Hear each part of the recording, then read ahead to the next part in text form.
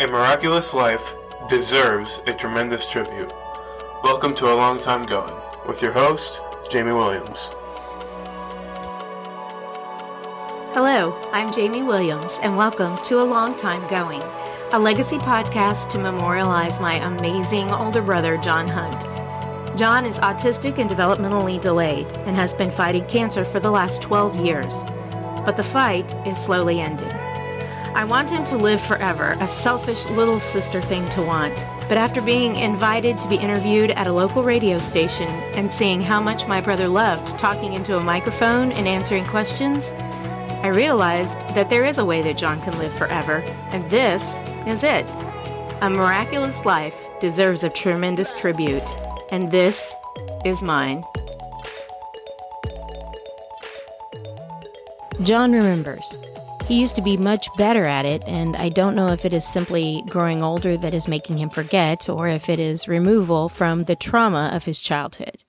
Let me explain. While John remembers growing up in Shelbyville and going to school, while he will remember being happy and enjoying the things that he enjoyed, he has forgotten the pain of being ridiculed and experimented on by doctors who weren't quite sure what was wrong with him. In my own stupidity, I thought for sure these things would always stay with John. It was only when we started talking on this podcast that I realized John was capable either of forgetting or something more complex, like repression. It bothered me.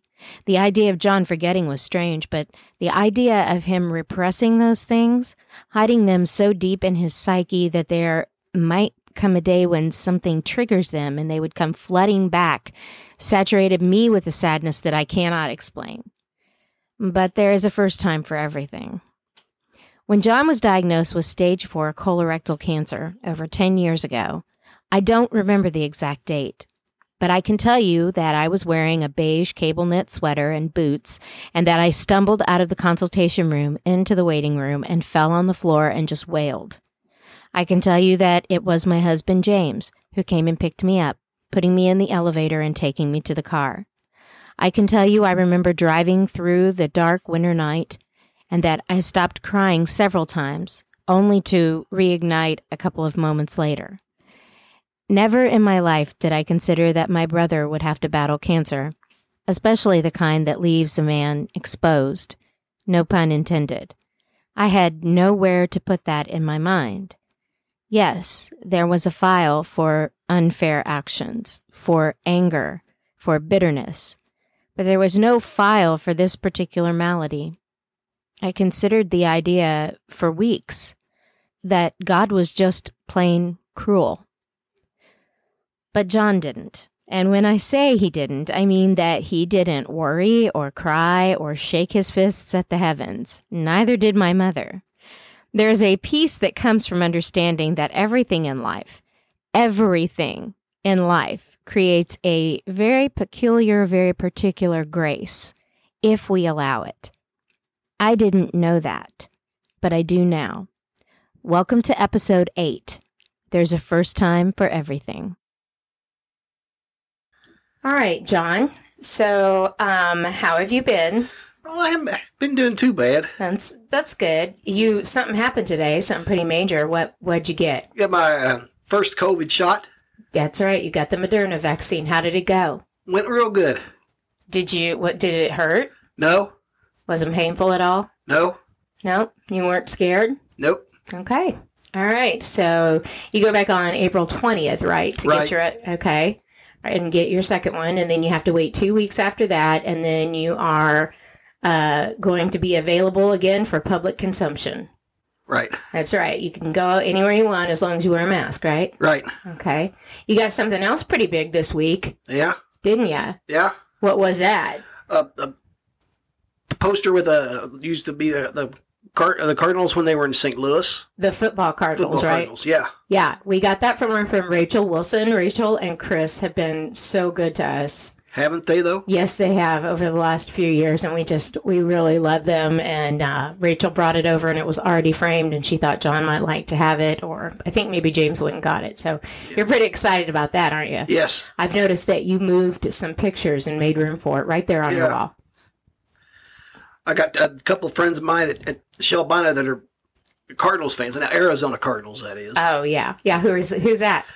Thad and Mark Reckwit. They're big Cardinals fans, even though they deserted. Yeah. Okay. All right. Well, this week I wanted to start broaching the subject of the real reason why we're doing this podcast, and that is none of us are going to live forever. That's right. And I want people to be able to know you even after you're gone, and I think that this podcast is one way to do that. What do you think? I'd like for people to know me forever. Yeah. Yeah. So immortality, who says that you can't grab immortality if you've got a good mic set and a brother with a big bedroom, right? I don't think anybody would ever say that. That's right. So what I want to talk about with you today is I want to talk about the first time that you were diagnosed with cancer. It was December of 2009. Do you remember the day? I know it was on a Wednesday. I know that. Okay. Tell me about that morning. What happened that morning? I think I was starting to go to the kitchen for something. Mm-hmm. And then maybe out the door uptown. And then, what happened on the way to the kitchen? Well, my mom thought I was kind of limping a little bit. Mm-hmm. Then she calls the doctor's office and gets an appointment for me. Okay. The doctor over there, Clarence, that is. Okay. And then what? And then I get checked out, and then I get pre-admitted to the hospital in Columbia. Boone. Mm-hmm. And then they did all kinds of tests, right? Yes. Okay.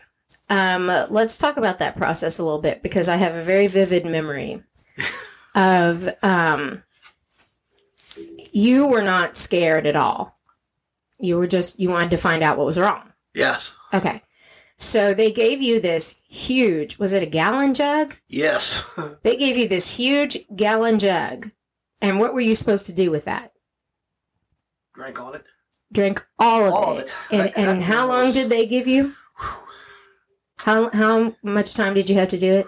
About 30 minutes or an hour. Yeah, it was 30 minutes to an hour. Yeah. And we had to do it until your excrement. He has colorectal cancer, so boy, you guys are going to hear a lot about John in a lot of ways you don't want to know. That salt was what I did not like. The amount of salt that was in it. Yeah. Okay. So they gave him this water, this stuff, and he had to drink it, and he just couldn't do it. So, do you remember what I did? Not for sure. You don't remember? When got me a fresh pair of underpants? Well, yes, I had to do that one or two times. Yeah. But then we decided we were just going to do it, that we were just going to plow through and push through. Pardon the pun. Get it? And so I made you go in the bathroom. Yes. And I made you sit on the toilet. Yeah. And I sat outside of the bathroom with my back against the door, and you were not allowed to come out until you had drank until all of the fluid was gone. Do you remember that, John? Well, kind of. Okay, and so I sat there, and every 5 minutes I would hand it in, and you would take a drink, and then you would talk about how disgusting it was, and then you would hand it back out. And then I'd wait 5 minutes, and I'd hand it back in. And you know what? And what was it, 35 or 45 minutes, we got you prepared. Yeah. Right? Yeah. And then what procedure did they do? I think one that required Dr. Gerhardt's attention. And Dr. Gerhardt is a gastroenterologist, right? Okay, yeah. And they did a colonoscopy. Yes. And then that is when they discovered that you had was it a 3-inch tumor? Something like that. A 3-inch tumor just inside the rectum. Mm-hmm. Yeah. And so what happened after that? You got me there. You don't remember? No. The surgery. Surgery. They went in to do surgery, and in order to get all of the cancer, they had to remove your rectum. Yeah.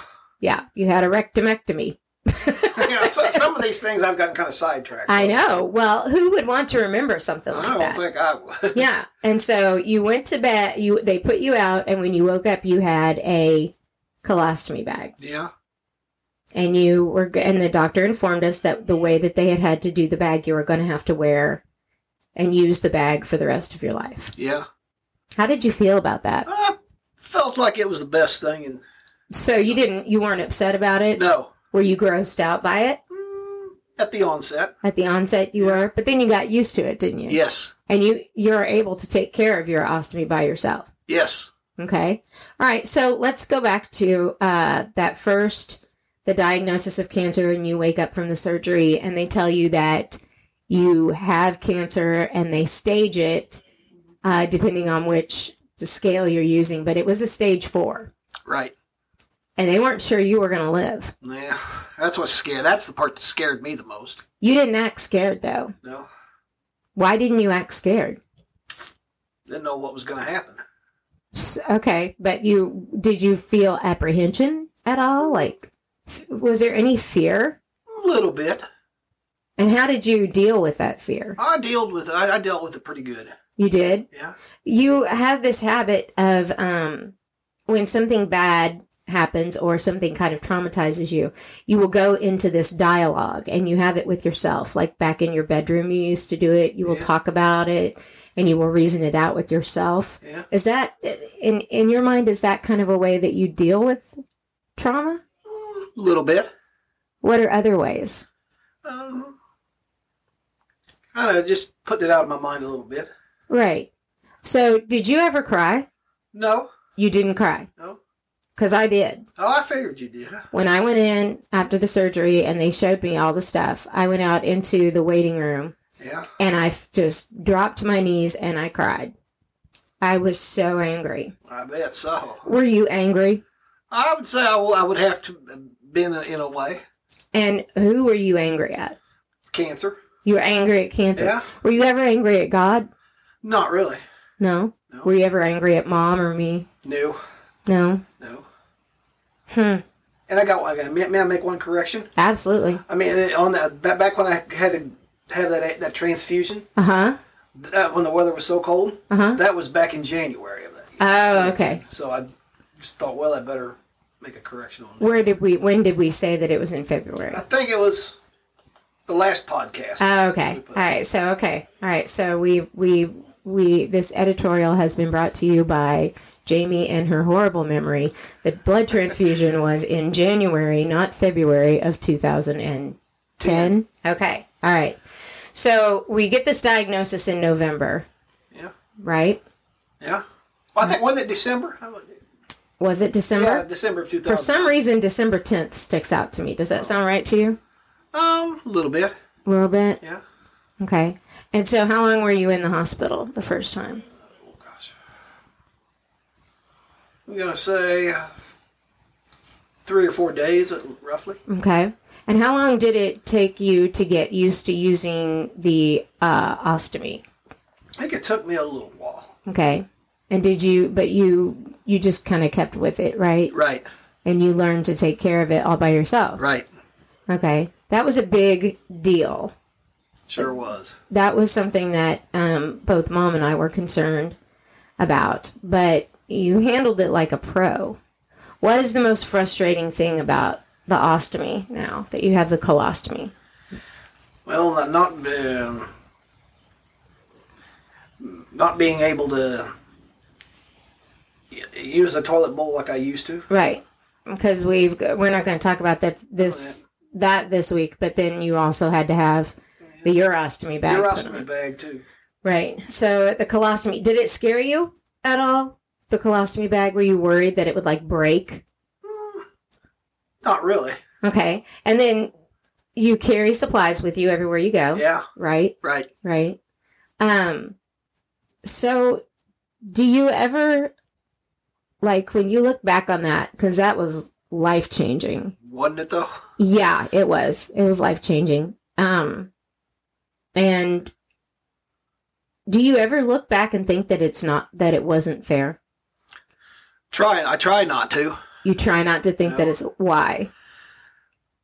Brings bad memories. It does. Does it? Yeah. Okay. Yeah, I can totally see that. And you'd rather be happy. Right. Do you believe that being happy is a choice? I would have to say so, yes. And do you believe that you've stayed happy even with all of the battles that you've had to fight? Yes. You have. Mm-hmm. What is one thing that makes you happy in spite of cancer? Thankful that I can still be on the planet. There you go. Yeah. Yeah. So, do you have a philosophy of life then, John? I believe I do, sis. What is that? What's your philosophy of life? Trying to live as long as I can. Mm-hmm. And try to keep up on all the athletics, football athletics. Right. Okay. Get to be the clock and scoreboard operator for the Optimus football. Okay. So you just take life one day at a time. Right. And look forward to the small things. Right. Okay. All right. So another thing that I wanted to talk with you a little bit about is the fact that you are autistic. Right. Do you know that? Now I do. I think I do now. Right. And do you understand how that makes you different?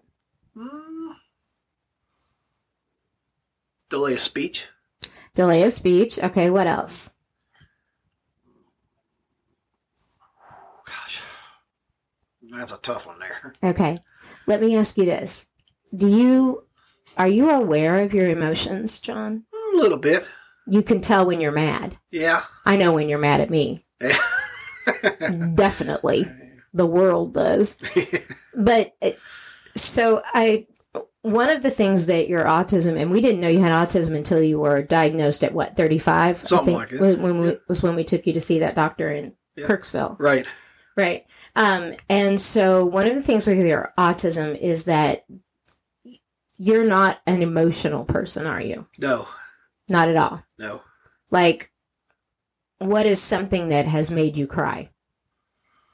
Well, so I trying to think. Loss of a family member. Did you cry when Mom passed? Oh, I knew. I suspected that it was going to happen. So you didn't cry? No. Okay. All right. No, that's fine. Yeah. I'm working around to this idea that when most people are told that they have stage 4 colorectal cancer and they're going to have a rectomectomy, I'm not real sure that's the right word, but I really do enjoy saying rectomectomy. I get you. So you say it.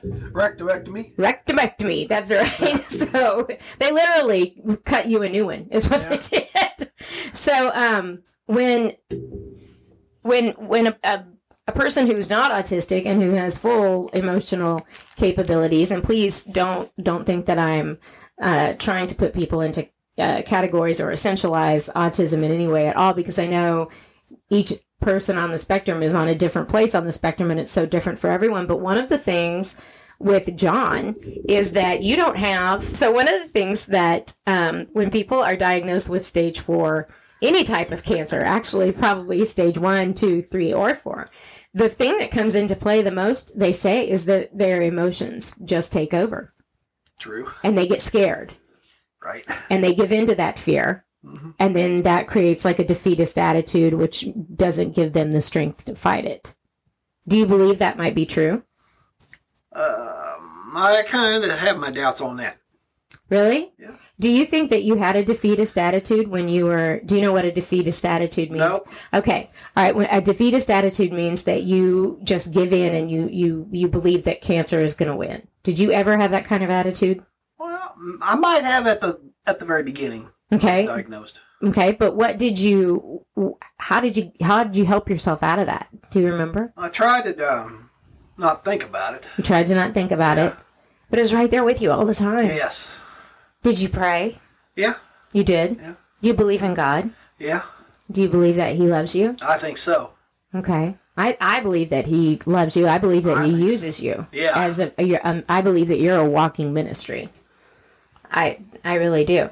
But, John, do you think that there was any relationship between you surviving, and I don't just mean making it through stage 4 colorectal cancer. I mean, you thrived through that experience. I mean, the chemo wasn't as hard on you as they thought it would be. The radiation wasn't as hard on you as they thought it would be.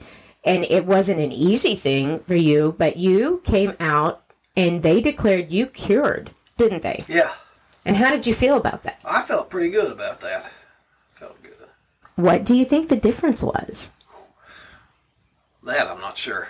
I think the difference was your autism. Yeah, I bet it was. You think? I'd have to say it was. Because admittedly, you're not a real emotional kind of guy, Yeah.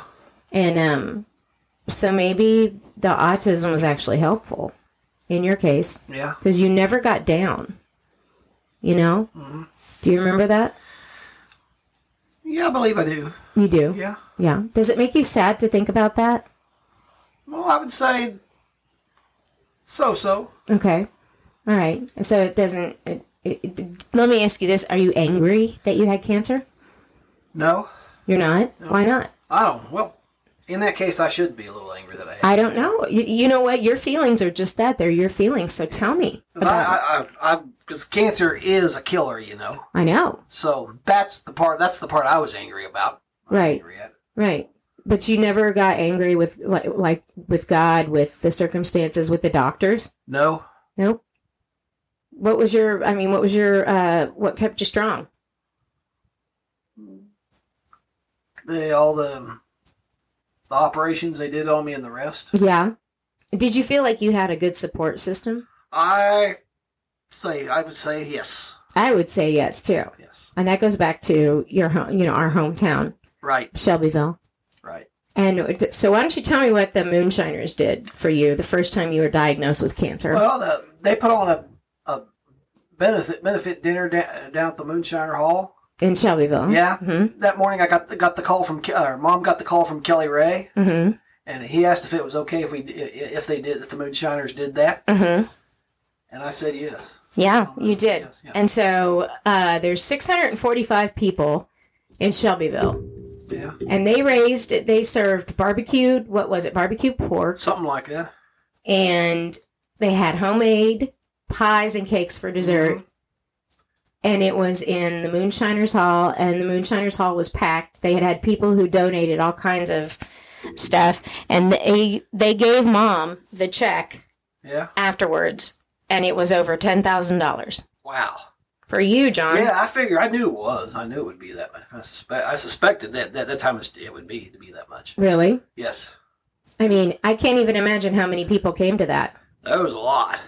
There was a lot. Yeah. The line for the food was out the door, and it was in the middle of January. Yeah, I think it was right after the new year began. Was it? Yeah. Okay. That would have been January the 3rd, 2010. Do you remember that date? Yeah. And you went to the benefit, mm-hmm. but we had to have a chair for you to sit in so that you could, because you were in pain. Yeah. All the time.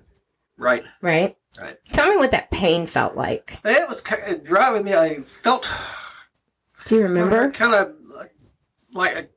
felt kind of painful to stand up. Right.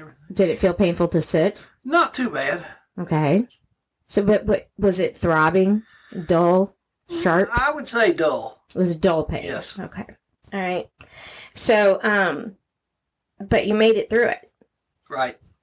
You made it through that first round. Mm-hmm. And then 3 years, was it 3 years later they declared you cured? 3, 4? I think so, somewhere in there. Yeah, but you were clear. Yeah. I mean, you were completely clear. Yes. Yeah, and so you did beat cancer. Yeah. You beat it. Yes, I did. How does that feel? It feels good. Does it? Yeah. Tell me about what good feels like. Do you feel strong? Yes, feel strong. You feel strong? Yes. Even today, you feel strong? Yes. Even after it's come back twice? Yes. And it's not going to go away? No. You know that this time, yes. Don't you? How are you facing that? How are you dealing with that? I'm taking it pretty good thus far. You are. All right. Well, I think that's all I have, John. Thank you so much for always sharing with us. You betcha. The first diagnosis of cancer was just a kind of a baptism for us, really, because it would be the second and this third and final bout that would really, hold our heads under for a long time. Absolutely. So, but John, I have to tell you, even though I'm your sister and I get on your nerves, that you are my hero. Well, thanks. Glad to be. I think that you are absolutely amazing. And I know a lot of people who share that sentiment. And I I just thank God every day that you are my brother. I thank God you're my sister. No, you don't. Don't lie. You're lying. God knows when he's going to strike. We've got electrical equipment all over the place. He's going to strike us down. Oh, I'm sure he is. I know that I get on your nerves. Oh, yeah. But you're my hero. Yeah. So, that's going to happen because I follow you around like a puppy dog. Oh, I get you. Not really. All right. Well, thank you so much, John, for opening up with us as much as you can. You betcha. About your first bout with cancer. And it was good to sit down and talk with you. It was good to visit, too. Yep.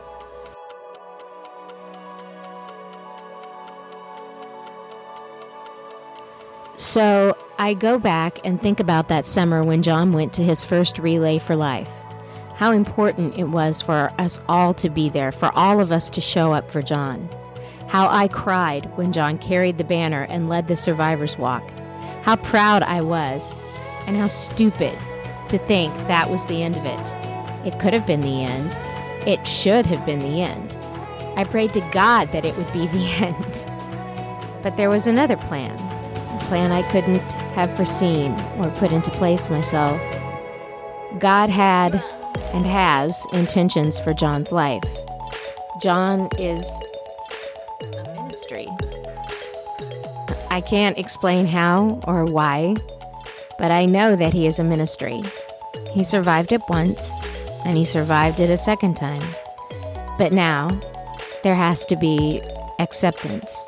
There has to be a greater gift of mercy and grace than I am ready to give. But there is a first time for everything.